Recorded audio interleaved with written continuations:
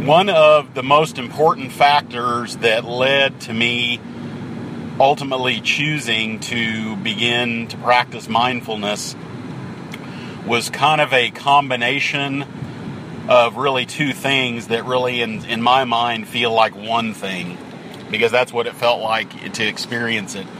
I was miserable and in pain, more emotionally than physically, although that did, alternate from time to time. I was, miserable and in pain in the present moment, and a lot of that was driven by my fear about what would happen in the future. And I've talked to numerous people here just recently, and I'm finding that, and I think it, probably has to do, some with where we find ourselves, as a society today in terms of the human race, all the different things that are going on in the world. And it's not to say that there haven't always been certain challenges that we as humans have had to deal with. But I know that there is, there definitely appears to be a lot of uncertainty and chaos that's out there. And I realize also there is peace and there are good things as well. It's all really just a matter of our perspective. But I know that each of us are in different situations, and I don't think there's any one way of looking at it that really holds true for all of us. We're all, dealing with different things, struggling with different things, and in different life situations. But I look at, and I think for me, and also for a lot of people I've talked to, there seems to be some sort of life change or life event that seems to bring about an increased level of anxiety or worry about the future. It might be a job change, it might be a job loss, maybe a family situation, a physical situation of some sort, an illness. There's something that, you get to a place where things shift. And I know that as someone who have struggled more with depression than anxiety, my anxiety tends to be, instead of being chronic, it tends to be more situational. My daughter has struggled all of her life with chronic anxiety. So as someone who has parented someone who is now grown and has a family of their own, who still, even today, as recently as a couple of days ago, called me to reach out because I am one of her people that support her when she is struggling with anxiety. And I know that, the anxiety can be chronic and that, it can be felt even when there's not an external event that precipitates it or causes it. And then there is the situational flavor of this, which is just we tend to fear or have anxiety about things that are happening in the future or about things that we don't know what will happen in the future. And I was thinking a lot about this because I know that in terms of mindfulness, one of the easiest ways to lose touch with where we are in any given moment, the easiest way for us to lose touch with what is actually going on right here, right now, is to be fearful of what will happen in the future. And I am very, very familiar. I have traveled this road most of my life, spent so much of my life, so much of my time, and so much of my energy being somewhere else because I did not know. I feared certain things happening in the future, and I didn't know if they would happen or not. But yet that's where I was. And what amazes me is that it can become a lifestyle. And that is said with nothing but love and respect, because I made it my lifestyle for many, many years. And I still fall prey to it now. It happens, it still happens. I can still spend hours or days, being worried about what will happen in the future, worrying about my safety, worrying about my security, my family's safety and security, worried about my economic security, worried about being able to meet basic needs. As I'm getting older, I'm worrying about what my health will be like 5 years or 10 years from now. I worry about what the world will be like in 5 to 10 years from now. There's so many things, happening in so many different places that we can either widen out the lens or we can narrow it in just on ourselves. But it is difficult. And I remember probably, when I speak about this, this is basically spoken from someone who has lived this and still does. And I don't know if I will ever stop struggling with suffering in the present moment because I'm worried about something that will happen in the future. The only thing that has really helped me with this, in addition to practicing mindfulness, is to understand that there, at least in my mind, are really two different types of future events, or current events for that matter. There are the events and situations that I bring upon myself or have brought upon myself in situations where I've made ineffective choices for myself, and it's not that there's anything wrong with me or that I'm judging myself. It's easy to do that. I mean, it's definitely easy to fall into the trap of beating myself up or judging myself harshly, emotionally speaking, because of an ineffective choice that I made. And I know that I can't, one thing I know for sure, I can't go back and change the past. I can't go back and change history. I can make better choices today. I can learn from that, but I can't go back and change it. And so there are certain situations that I deal with in the present due to things or choices that I've made in the past. And some of those things can be changed and some of them can't. Some of these things I have to live out. And I know that that lots of different traditions have a lot as far as religious or spiritual traditions speak about what we deal with in terms of what we did in the past. I have tended to really look at this in terms of what Buddhists refer to as karma, and living that out and realizing that some of these things I cannot. I mean, as much as I don't like what I'm having to go through or what I've caused others to go through in the present, or even what they had to go through in the past, there's some of these things I can't change because I made ineffective choices in the past. And so there is anxiety and worry over, what difficulties I'm going to go through, as well as my family or anyone that I love and care about, as a result of my ineffective choices. Me not choosing what was best for me at the time. And so there can be fear and worry over that. And I can find myself in situations where I'm not really here. I can literally get to a point. I can get to a point where I'm not even aware that I'm doing it. I can get so wrapped up in the trance of fear and worry and anxiety that I'm not really even here. And I know that it's easy to say, I've had people say that to me before, don't worry, Jeff, it's going to be okay. Stop worrying. It's easy to say, and I really, honestly, try never to say it to anyone else because it's easy to say. It's so hard to do. It's so difficult to not worry sometimes. And I know that for me, the surest path to get out of the cycle of worry and anxiety and fear is to be aware that my mind is caught up in that again. And once I become aware of that, it may take a little bit to let go of it because I'm clinging to a need to fear and to worry, and I'm somehow trying to find safety and security and clinging to it. And I'm not really here dealing with what is right here and right now. If there are good things happening, I can't see any of it. If there's anything for me to be thankful and grateful for, and I feel like there generally always is something, if not multiple things, or people to be grateful for, or situations that actually are feeding us and that are good for us and that nourish us. We can't see any of that when we're somewhere else, caught up in the trance of fear and worry and anxiety. So for me, the most effective coping mechanism has been mindfulness practice and what I refer to as mindful coping practice. And then you have the whole other side of worry and fear and uncertainty, and those are dealing with the things that we can't control. It has nothing to do with any previous choices that we've made or any decisions that we've made. It's just the fact that as humans, we are limited in terms of there is so much in this life, so much in this world, so much in this universe that we cannot control.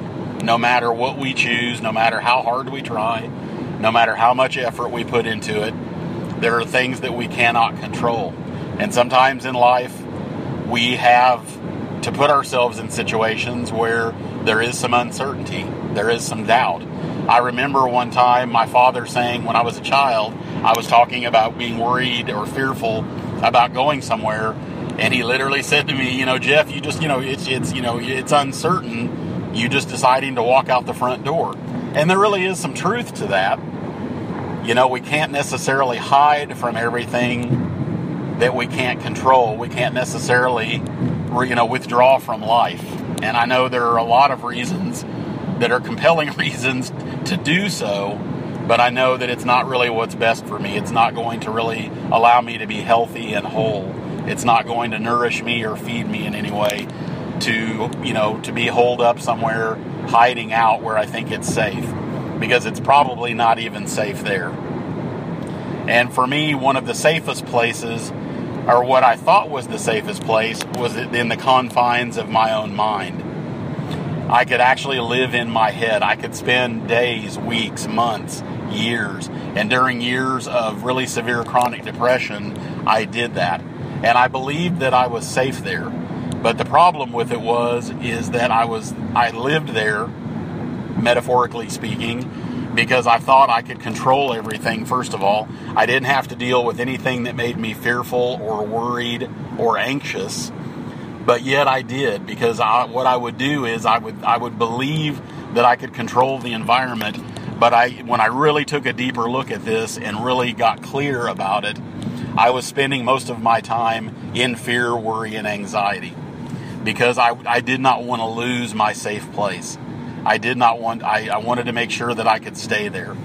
And so it's almost like it's one of these things with fear and uncertainty. It almost feels like that there's nowhere really to run and hide.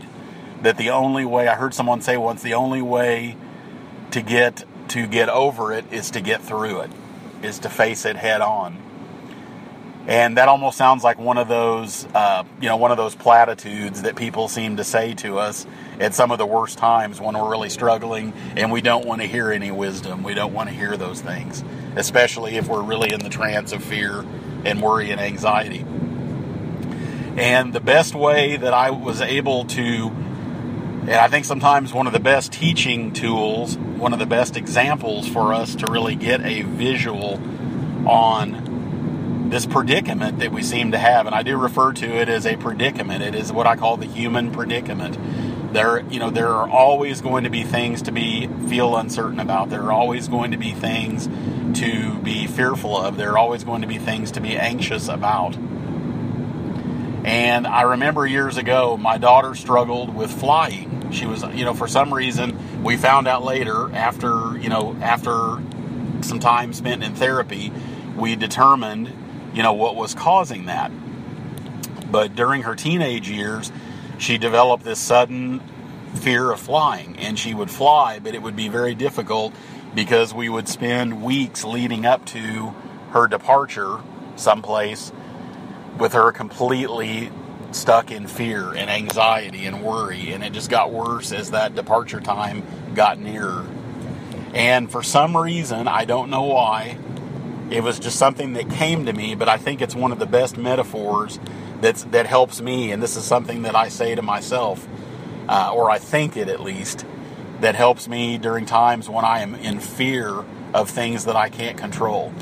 I would try to debate with her, and I realize one of the most futile and pointless things that someone can do is to try to engage in a debate with someone, or even engage in a debate with oneself about, trying to talk, someone else or yourself out of feeling anxious, to try to talk yourself, because I think, and that really illustrates another point that just really kind of came up and that was unexpected, that it can be very challenging to talk ourselves out of, to just try to will ourselves to not be anxious, to try to brute force, and just force ourselves to not be anxious anymore.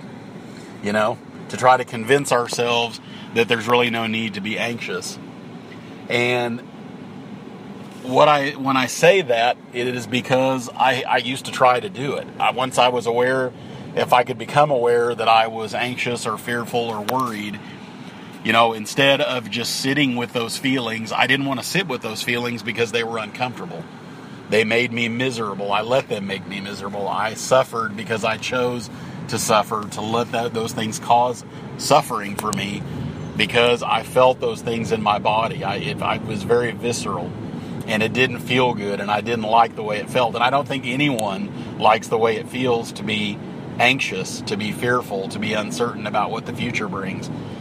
There's so many things to worry about. We can worry about our relationships, our families, our job situations. There's so many different things we can worry about. Our health, our overall well-being, our safety, that we can get so caught up in this that, we just want to make it go away. And I know that one of the ways, there's several ways that we can try to make that bad feeling go away. We can divert our attention to something else, or try to distract ourselves in some way, to entertain ourselves out of it, or to just distract ourselves in some way. We can try to just brute force and try to just will ourselves to stop feeling this way. We can try to do what's called fake it until you make it, to just pretend like we're not fearful anymore or anxious. And I'm not making light of any of these things or saying that any of these things are wrong. I just know that in my own experience, when I've tried to use all these various methods, and I found that it really just didn't work. I could even just sit and wish that I would no longer be anxious. I'd realize intellectually that I was really causing suffering for myself, and so I would just pine away for hours wishing that I didn't feel this way, feeling sorry for myself, feeling like a victim. The only thing that has helped me to be able to cope with anxiety and worry and fear and uncertainty is to not wish it away, but to really embrace it. To really embrace the fact that I am human, that there are always going to be situations that I can't control, and that it's just by virtue of what it means to be human, living in this world that we live in, living in this universe that we live in. It is just unavoidable to live a life that does not involve some uncertainty about the future and not knowing what the future will bring. We just are not privy to that information. We just don't know. We can plan the best we can. We can set goals. We can have intentions. But at the end of the day, and I know everyone knows this is not rocket science, but I think taking a deeper look at it again can really be beneficial and therapeutic, to realize, to just accept the fact that we're vulnerable. To really, and not just to say it, but really feel it. And I know that's scary, and I know that is very unsettling. But I have found that, and it's not something that you can just do once and then you're done with it. I spent many years, my practice centered around being very mindful of the fact that I was caught up in a trance of fear and worry and uncertainty, and of not knowing what the future will bring, and not knowing if I really was enough, if I really was doing enough. If there's so many different ways that we can torture ourselves needlessly about whether we're good enough, whether we're doing enough, whether we're worthy enough. There's just so many ways in which we can make ourselves feel so inadequate and inadequately prepared for an uncertain future, that we can get to a point where we can get so wrapped up in that we're not going to do anything at all. And I've been there, and I know what that feels like. And my heart goes out to anyone who is there or who has spent time there. And I'm certainly available to speak to anyone or communicate with anyone who finds themselves there or has found themselves there in the past and still struggling with it to a certain degree. It is very easy to find yourself there. And for me, the only way that I have been able to really deal with that has been to develop a practice. And that is really where, for me, mindful coping came from. It's that being mindful in of itself is very important, and it's certainly the foundation.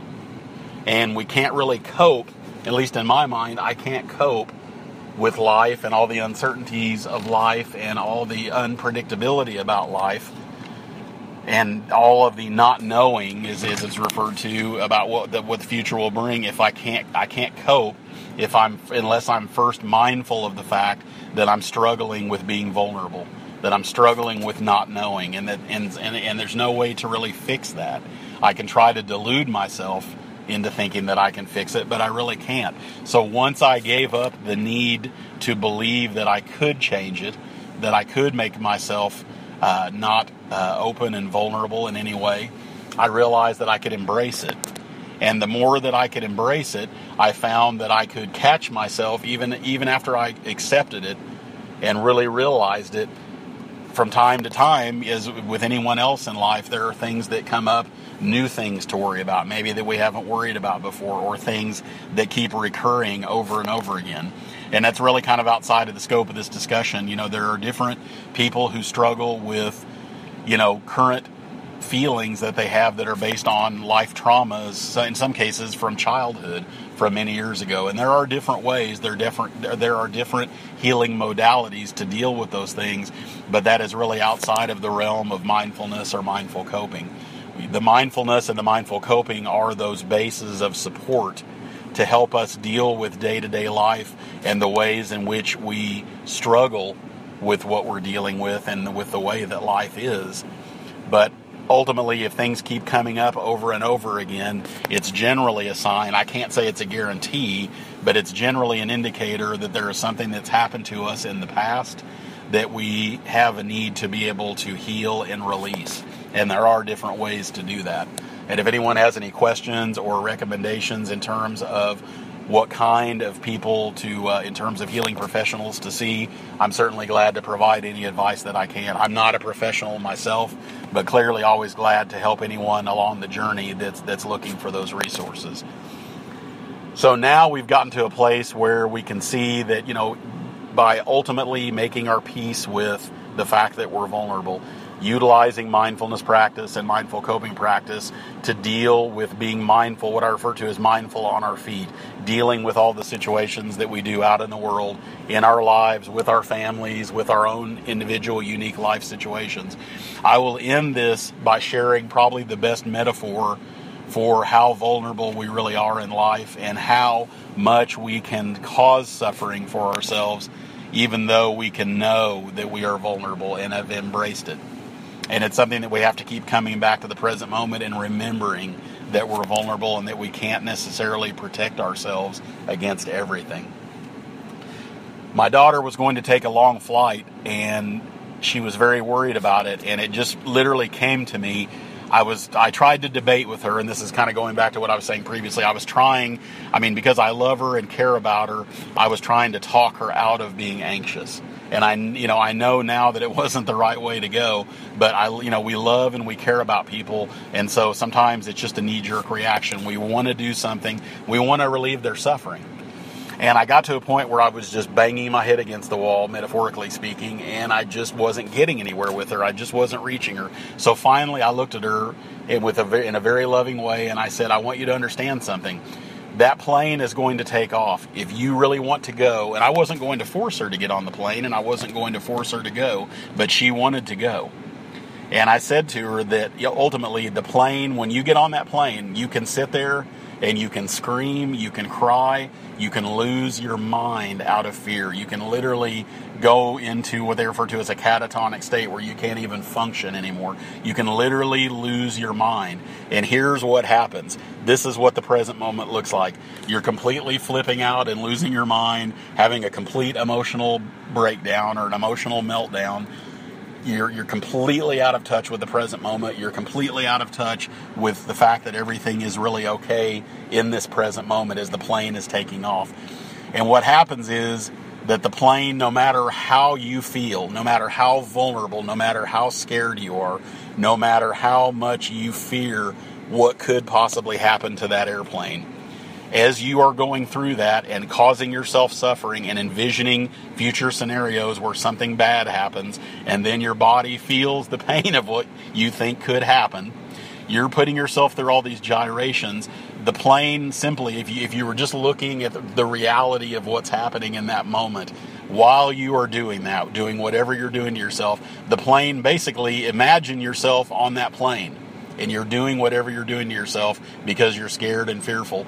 The plane simply takes off, it levels out, it flies for a period of time, and all the while, here you are doing all these things or me doing it to myself, whoever it is.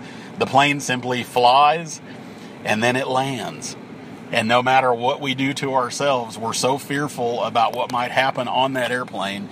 To me, that airplane is a metaphor for life. We can spend our entire lives, and I feel like this is so appropriate even for me to hear myself say this. This is so healing for me. I know that I can do anything to myself to cause myself suffering, and I do it while that plane is taking off. It levels off, it flies to its destination, and it lands. It has no regard for what I'm putting myself through. It simply does what it does. And whatever will happen to that airplane is completely out of my control. It's going to do what it's going to do no matter what. In 9.9 out of 10 times, or whatever the statistics are, I don't even know what they are, the plane takes off, it flies, and it lands. And I really believe that the same thing is true with life. And I realize there are things sometimes in life that don't go our way, and that there are disappointments, and there are things that don't go well. But I know that if I think about putting myself through all of this misery that I can put myself through, in a lot of cases, I would think that things go okay more often than they don't. But I realize everybody is different.